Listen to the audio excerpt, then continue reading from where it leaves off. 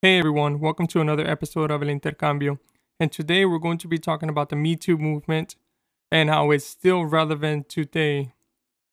Moving forward, I'm going to be talking about and focusing on three examples. The first one is going to be talking about or focusing about the colonial Spaniards and how they approached indigenous people and their multiple gender and sexual identities. The second will be talking about women in the LGBTQ plus community during the Trump era. Lastly, I will be talking about New York's Governor Andrew Cuomo and the ongoing and current investigation of the sexual misconduct allegations made against him.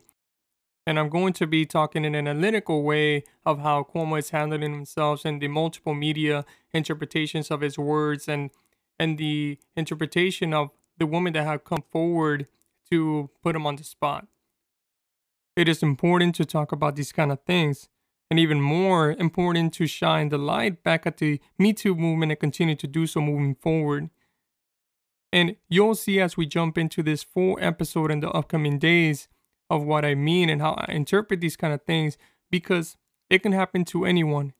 It is important to understand the full spectrum so that we are able to focus on a solution rather than to put a band aid. For example, we tell our girls and our women that they need to learn self defense. We tell them that they need to not dress in a provocative way so that, quote unquote, they don't provoke the men or they don't invite the men.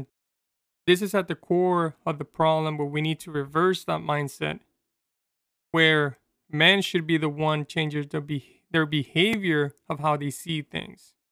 Not to get too far into it, I'll let you do it and we'll talk more in a few days.